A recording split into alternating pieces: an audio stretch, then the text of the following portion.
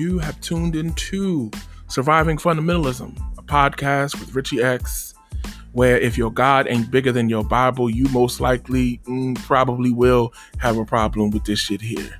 But it's okay. It's okay. Grab your little wine for the stomach's sake. Tap in, tune in. Let's have a good time.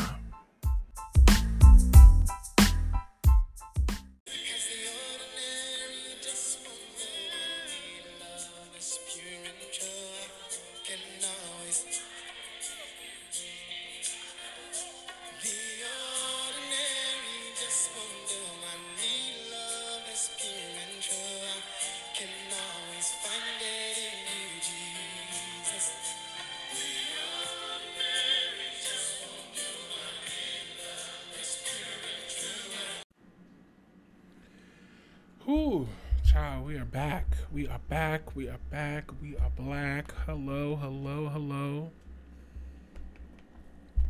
My name is Richie X. Once again, this is Surviving Fundamentalism, the podcast where if your God ain't bigger than your Bible, then you most likely, you will have a problem with this shit. It's crazy because I just finished the last episode and immediately I was inspired to come back and talk to you all, because as I was reflecting on the last podcast episode that I recorded, which basically I talk about my experience of God from the beginning until now, based off of this meme that I saw. And that episode is called The God I Came to Know Was Nothing Short of a Monster. And I think, definitely if you haven't heard that episode, go back, pause this, go back, listen to that episode, because there's going to be a lot of connection between these two. And that's going to kind of build the foundation of where I am today. And so I was sitting here thinking, and one of my thoughts was that, I don't know, perhaps I shouldn't leave you all on that type of ending, because I didn't want it to seem like I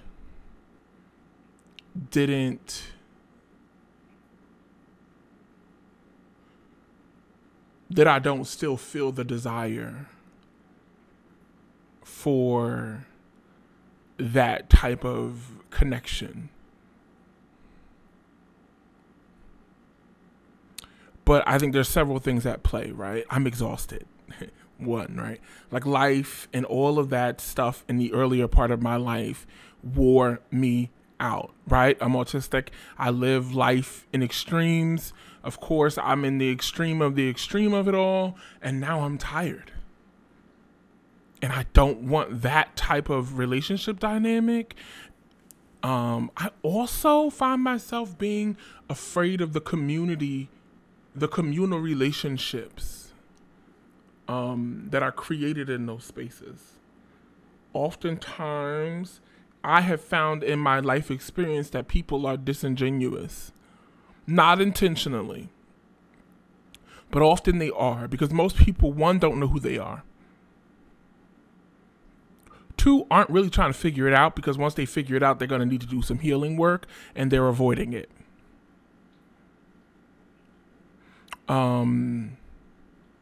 Three, people don't understand or respect or desire to set boundaries. Most of the time.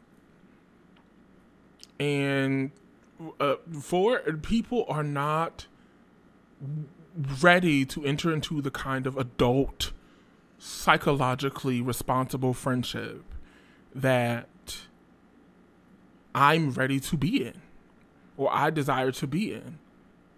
People are used to these very half-assed friendships that, you can bounce in and out of each other's lives based on when you have a man or not, or a woman or not, or, where there is this kind of like imbalance, right? And people want to engage each other off of those things. It's, I don't have the time, right? And so you throw in the years of just trauma, but not just from the institution, but also from the interpersonal relationships that I created in those spaces that I found dissolved or dissolving or dissolvable, right?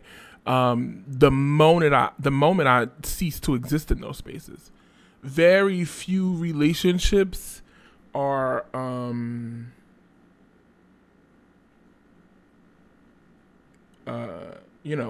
ready or lasting beyond the point of the fact that we have in common that we are both a part of this institution. And so I have some apprehension, right? A lot of my trauma is based around the Black church. I don't want to know what awaits me in a white church. Because the thing is nobody, including the Black church, the white church, the Spanish church, nobody is using that space to unpack anti-Blackness. And so oftentimes the demand to be holy is rooted in anti-Blackness.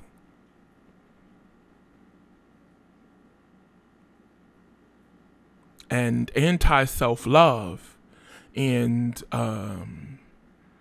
anti-intellectualism,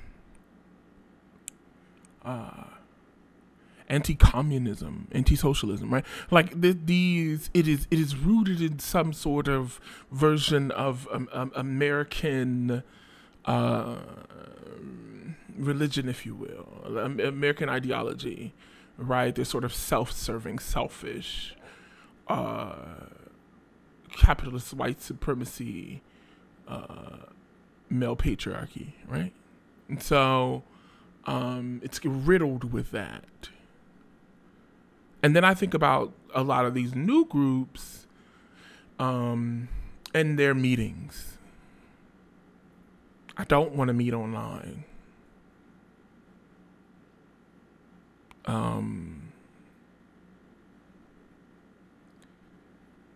A lot of times, they're sitting around drinking whiskey, and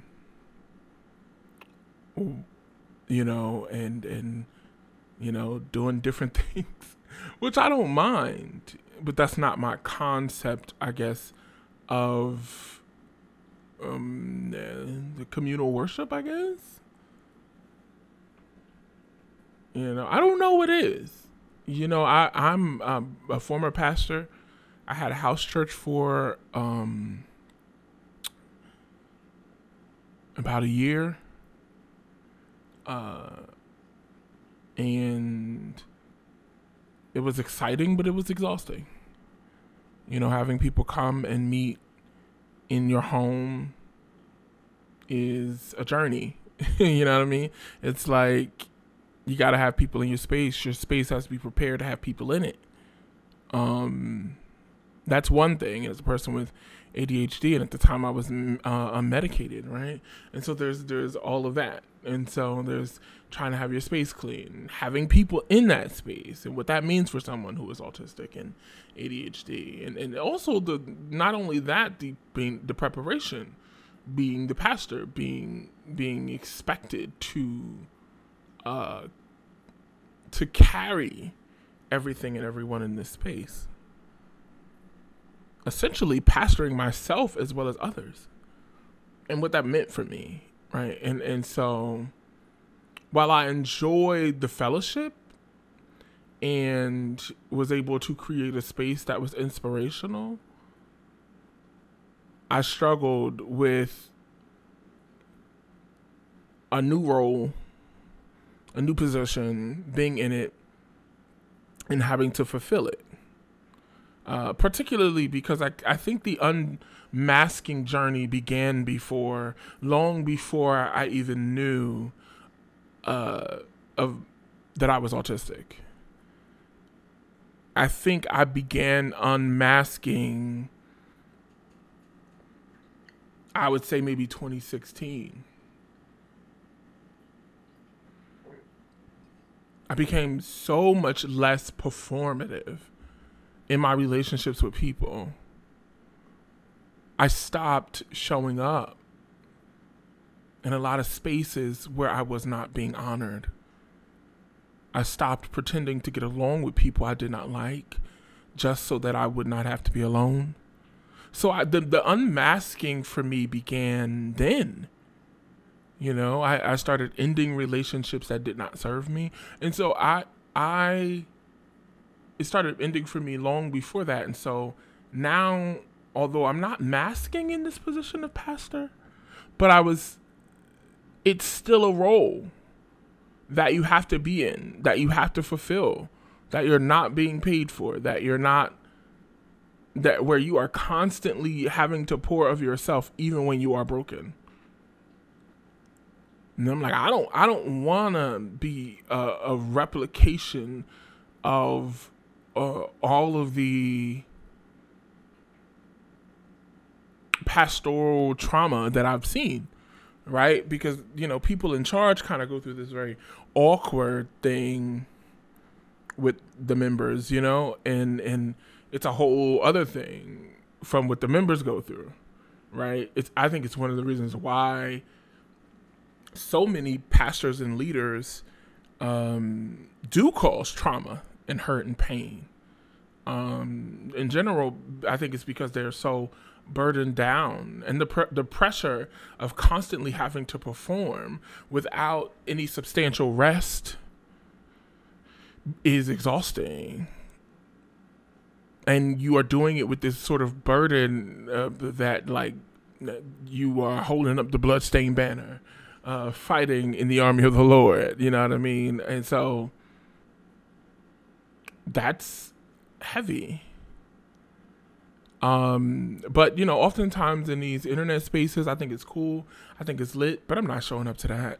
It's no shade. I'm not going to be waking up, you know, logging into that. And I think it's too because I think it's because I'm autistic, and if it's not in front of me, it does not feel real.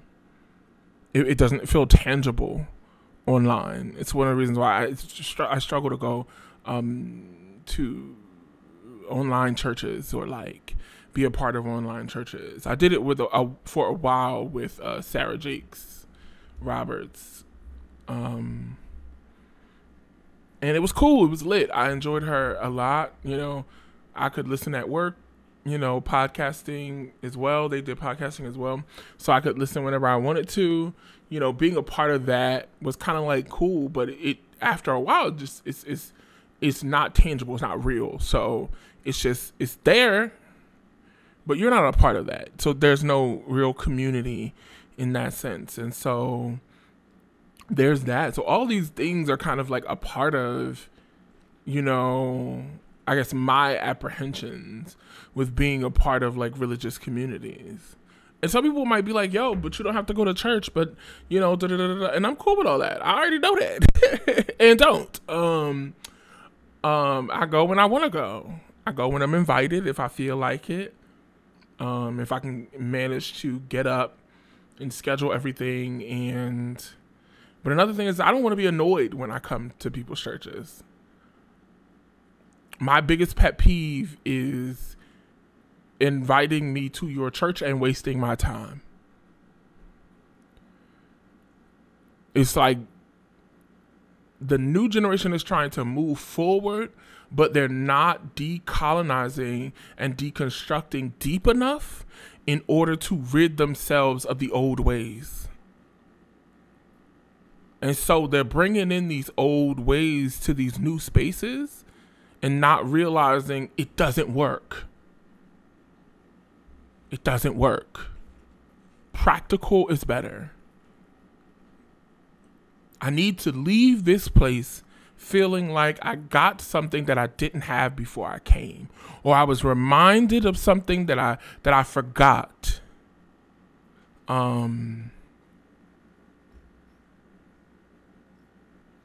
Do these things in remembrance of me.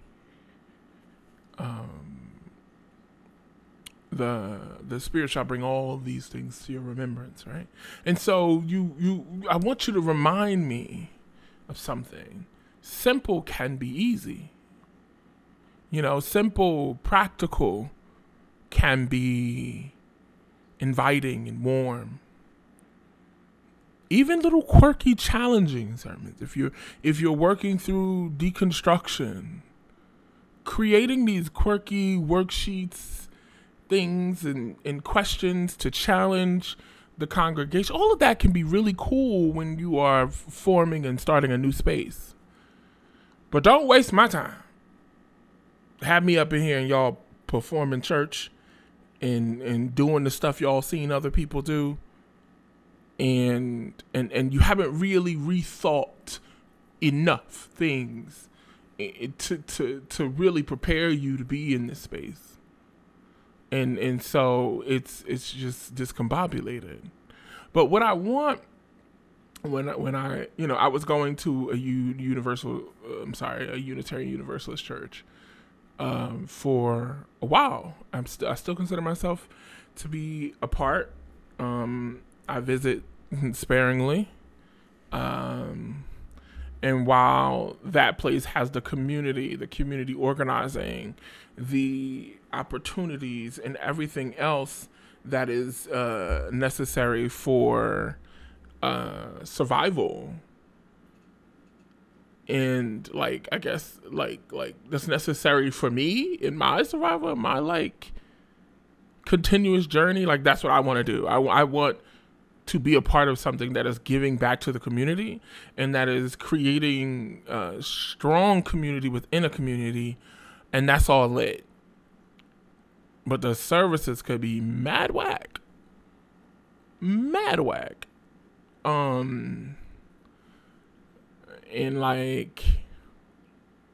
it's just corny, you know what I mean? It's dry.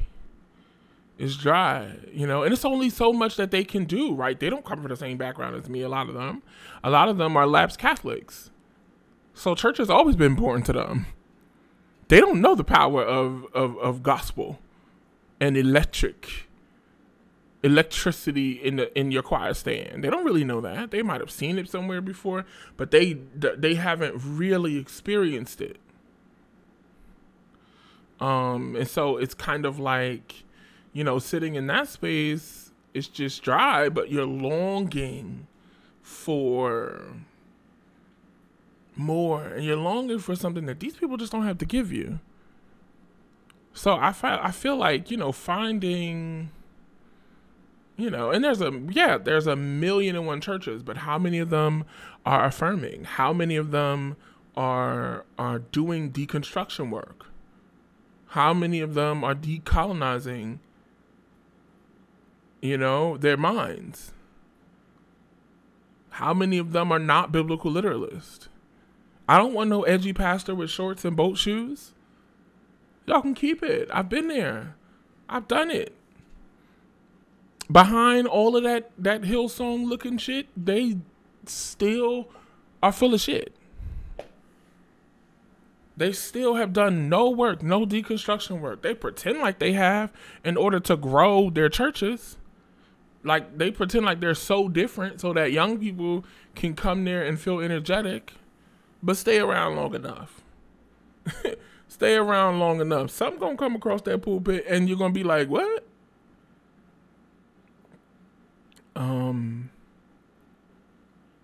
And so I just wanted to be kind of clear that I was not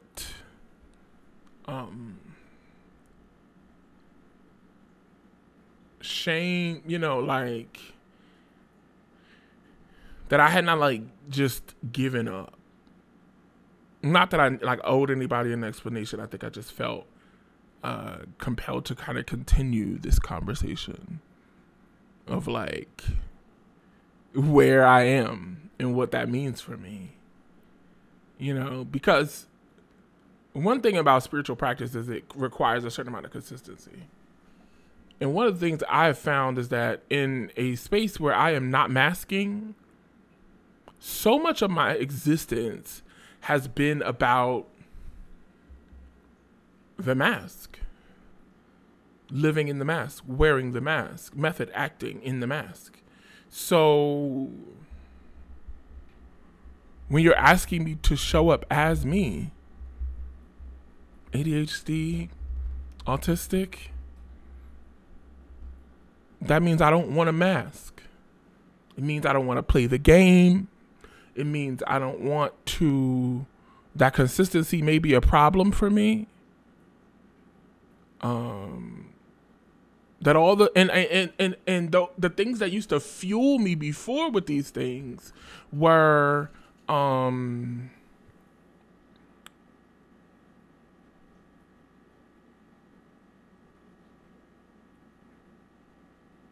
sorry, I lost my train of thought.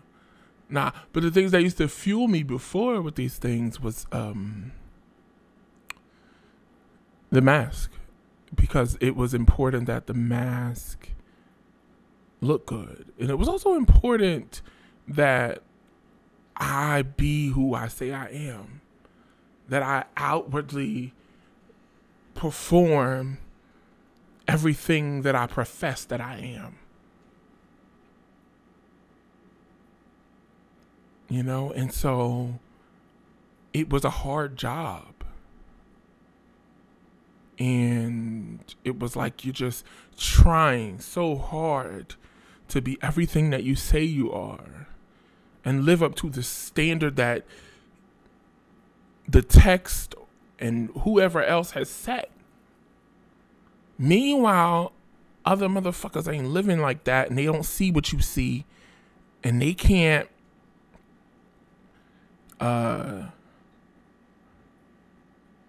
they can't, they don't live in your world of extremes. They don't live in your autistic brain. They live in life to the best of their abilities, doing the best that they can. They're not under some deep manipulative spell. You are. Like I said, they're doing the best they can with what they got. They're not pressing themselves to do so much. But that's the thing too. These kind of religions, these kind of extremist religions often play on people who are disabled, because those people are often the most loyal members. Neurodivergent people are often some of the most loyal members in some of the craziest cults, where they actually need help, medicine, psychotherapy, psychiatry. They don't need institutionalized religion, right? And so, there's a lot to be said. So I think, given my take on the end of the last episode, it was, I think I'm okay. I feel like I'm still connected. But I guess one of the questions I had for myself that had crossed my mind a couple days ago was, what if I never had the desire to have anything to do with it again? What if I want nothing to do with it? Because I feel that sometimes. I feel like I don't want anything to do with that. I don't want anything to do with that world. And that little thing in me that used to always make me want to go back, always that little engine that thing is in a train yard somewhere.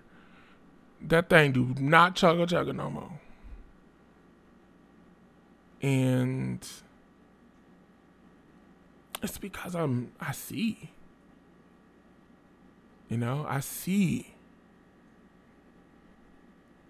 Not blind to these things. I see. So I wonder, you know, and but I'm gonna be honest, you know, autistic people, we love routine. That's another thing. It rocked my world to not be a part of a church community. All the things that we did and all the rehearsals and meetings and having that sort of like super busy routine had me like on go. Like, this is it. This is what I should be doing. This is lit. You know what I mean? Like, I'm functioning out here. The community, the music, the passion I have for the music, all of that getting to work together so that I can be a part of this community. And it's like we lit. We gonna have a fire service. It's gonna be good. You combine that with all that is, you know, Black Pentecostalism, and we having a time. Waymaker, miracle worker, promise keeper, light in the darkness. My God, that is who you are. You know? And we repeating that for 20 minutes. Waymaker, miracle worker, promise keeper, light in the darkness. You could just imagine the crowd singing it in unison. The music stops. You feel that chill, that gust of wind and spirit just come across the room and shake you till tears for your eyes, and you weep under the feeling of this energy, because it is electric, and it is in your hands, and it is in your feet, it's in your bones, and you can only think about the waymaker, miracle worker, promise keeper, light in the darkness. My God, that is who you are. You know, and I felt the little tongue come in right there, because it just fits, right? It just fits. And so, you know, I don't know that you ever stop longing for that. I don't know that you ever stop wanting that feel of dopamine in your brain. I don't know that you ever stop wanting it. You mix that with community, subtract abuse and trauma, and you can have something good. You know, you can have a good time. But every time I go to have a good time, somebody's got to mix shame into a message. Somebody feels compelled to talk about what people do when they're not in church. Well, because God said. Because they just have to. They just feel compelled to get on my nerves. And then I say to myself, I won't be back here. Because you just disturbed the whole spirit of the atmosphere, the whole energy, the whole moment, to make it about whatever legalistic thing you can come up with just because you looking somebody in the face and they got on something you don't approve of, or, you know, talking about people going to the club and talking about. That's not the purpose that many of us come here for. Many of us want to feel love. We want to feel community. We want to experience connection. And we want to experience these things without interruption. I get so sick of them. And 'cause God is coming back, amen. Girl, shut up. Shut up. Misquoting scriptures. Quoting stuff out of Revelations. Child, like Revelations ain't already happened. It did. In the time of Nero, do your research. You know, and I get so sick of it. I get so sick and tired of being sick and tired, child. And it's just not something that I want to continue to experience. So I think expounding a little more on that for the people is important to me.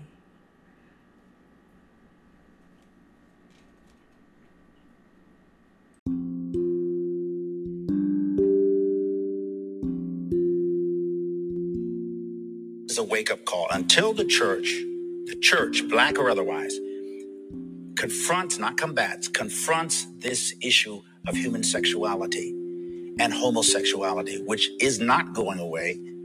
Homosexuals and homosexuality is not going away. If every gay person in our churches left, or those who have an orientation or a preference or an inclination or fantasy, if everyone left, we wouldn't have a church.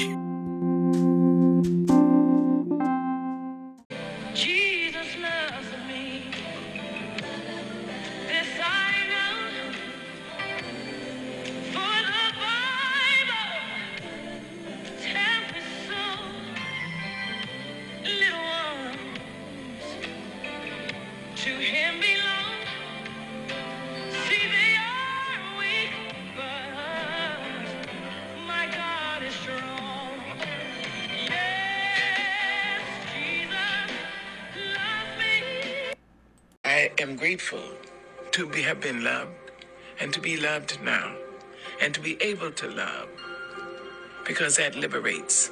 Love liberates. It doesn't just hold. That's ego. Love liberates. And we are back with part 2 of the second thing. Remix. No, and this is our deconstruction clip of the week, brought to us by Holy Smokes Cigars and Spirituality podcast, with my brother Christian A. Smith.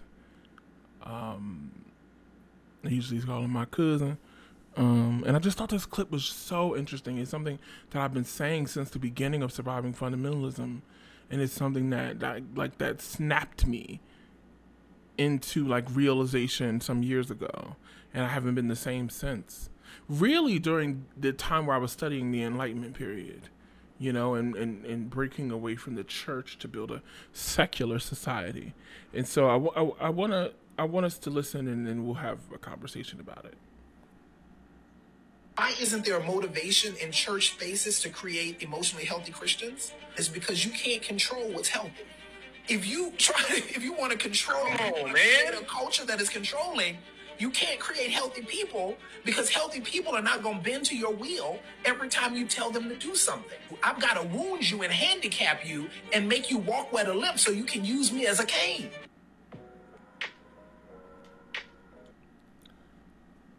I gotta wound you so you can limp, and you'll have to use me as a cane.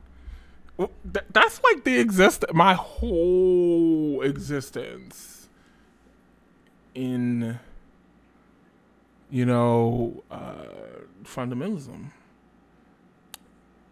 is so much of that. I can't tell you how many times I've heard and Jacob wrestled with God. All right, how he's wrestling with this messenger, this angel. But then, then it says that later on Jacob wrestled with God. And so he's wrestling. And then the angel essentially smites him, right? And he's stuck walking with this limp forever. And it's this reminder that this day I wrestle with God. And I think a lot of us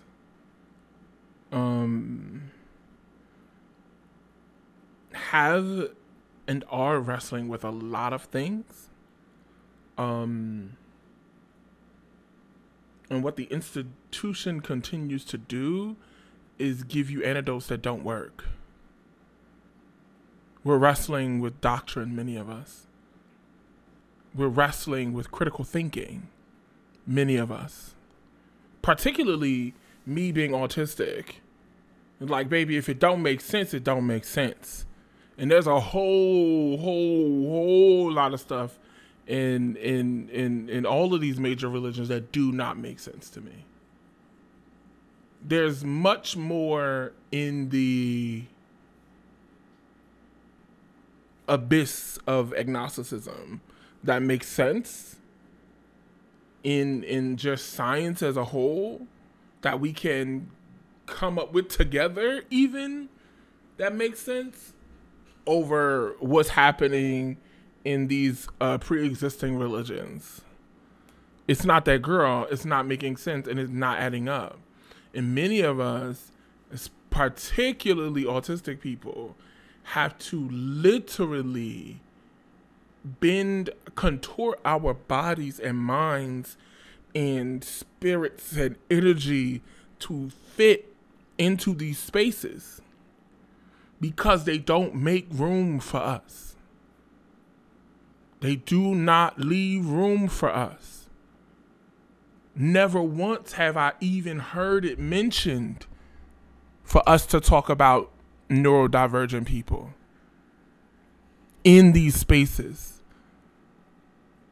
It is the church is not a place for people with disabilities, and they make it known.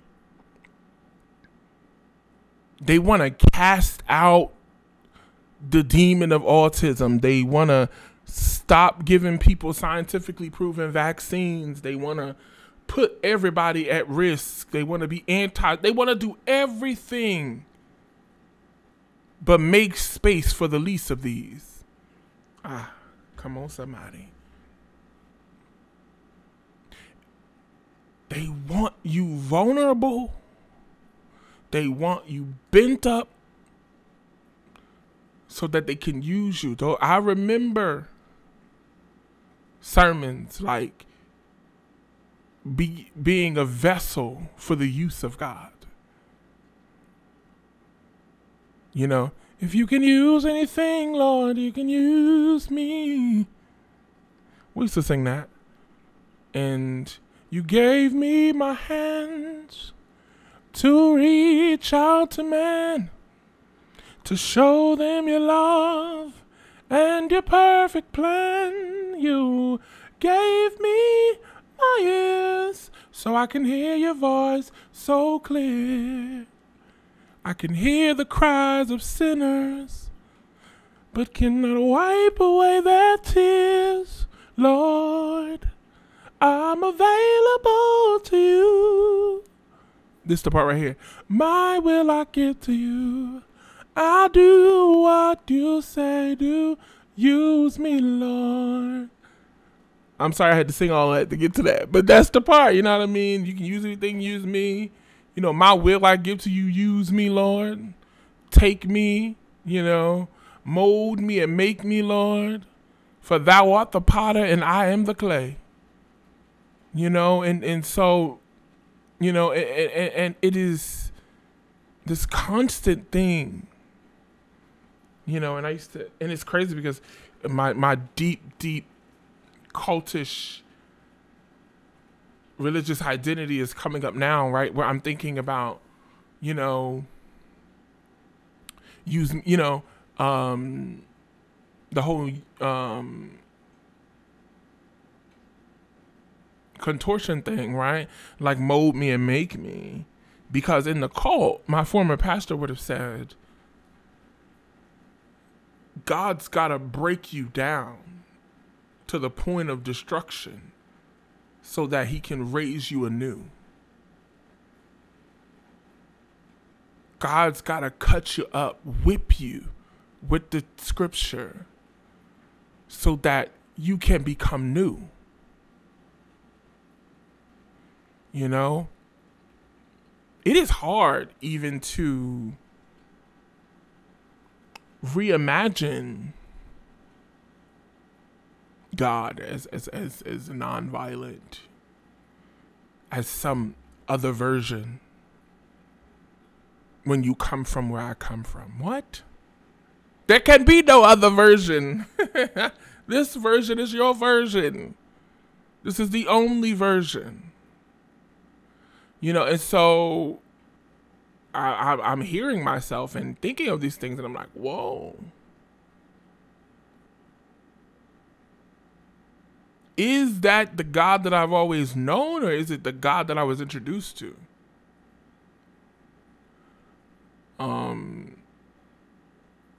I don't know. Both. Because they say our parents are our first representation of God in our lives. That built the foundation for what I would come to know, what I would come to believe about myself. Ultimately, because men really create God in our image. And so what I would come to believe about myself and my own identity becomes the lens through which we see God. Which brings me back to a message I'd done. I might have recorded it here, called Return to Love. And it was one day in 2018 when I was still, this is what led me to starting the house church and pastoring. Sorry, 2017. No, 2018. It was, I woke up one night in the wee hours of the morning, and back then I used to pray whenever I would wake up like that and then pray myself back to sleep. My friends used to say, "Oh, what you doing? What you doing? Praying, mother?" You know, because I was old prayer. I still will pray once in a while. Not like I used to, but I get to talking and speaking positivity and light and love. But I was up one night and I think I was praying in like my old self, and I said, I love you, God. And very calmly, I felt within something say, how can you say you love something outside of yourself when you don't even love yourself? You don't love you. How can you say you love a God and you don't even love yourself? Love begins within. How can you... The work of love begins inside of you. This work of love and extending love to others and grace. Because when you have love, when you really have love, love is God. And it is something that desires to expand outside of you. Because often we are the only representation of God that people will see every day. Love is the only thing, love is the thing that can come through us. We can be used as vessels to let somebody know that they're loved. I think it was Toni Morrison who said that all most people want to know is that when they walk, that somebody lights up when they walk into a room. Do you light up when the people you love walk into a room? And this is in no way a call to be fake. Baby, if they don't make you feel like lighting up, I get it.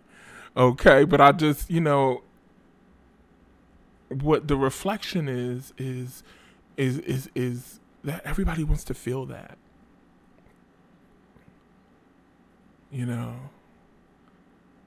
And so I think if I had to pick a God, my God would be love. Like love extended, love reaching out. And that doesn't have a face or a throne or many mansions or a home over there. You know, maybe it just has the peace in knowing that we've lived and now we don't. Maybe it has a hand in stirring and guiding those who we leave behind when we go on. Maybe it just wants to sleep. Maybe it just wants to rest and become and be absorbed into the earth to become another part of the ecosystem. You know, and I think maybe that's it. Maybe that's where I am.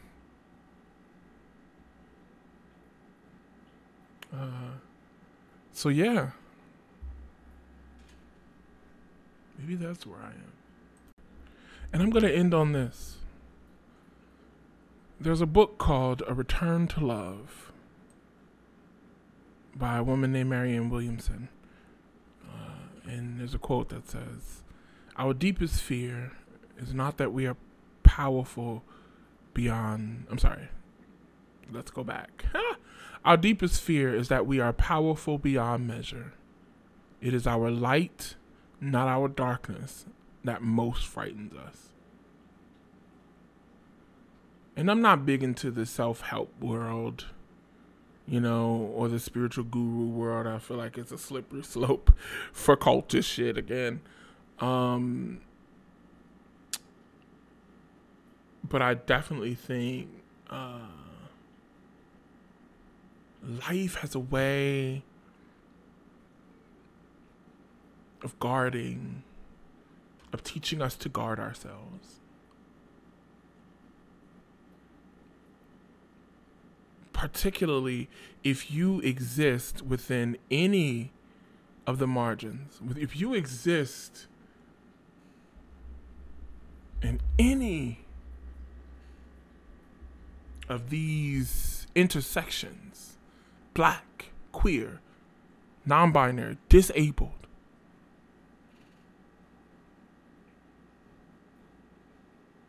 life has prepared us for nothing but pain and struggle. It's what we know. And I'm not so sure that some guru quoting that we are most afraid of, that we are powerful beyond measure. I don't know that. And I don't know that we are just some people that are just not winning in life or not having what we need in life because we don't recognize our true power.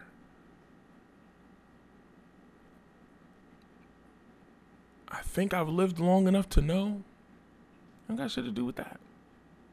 I do believe that there is power in word, power in speaking, but I also know that there's power in getting help. There's power in asking questions. There's power in getting answers. There's power in science, and there is healing, and power in knowledge, and wisdom. And so, rock on, people. Much love to you. Much love to you all. Once again, this has been Surviving Fundamentalism, the podcast where if your God ain't bigger than your Bible, then you most likely, probably, you will have a problem with this shit. Until next time.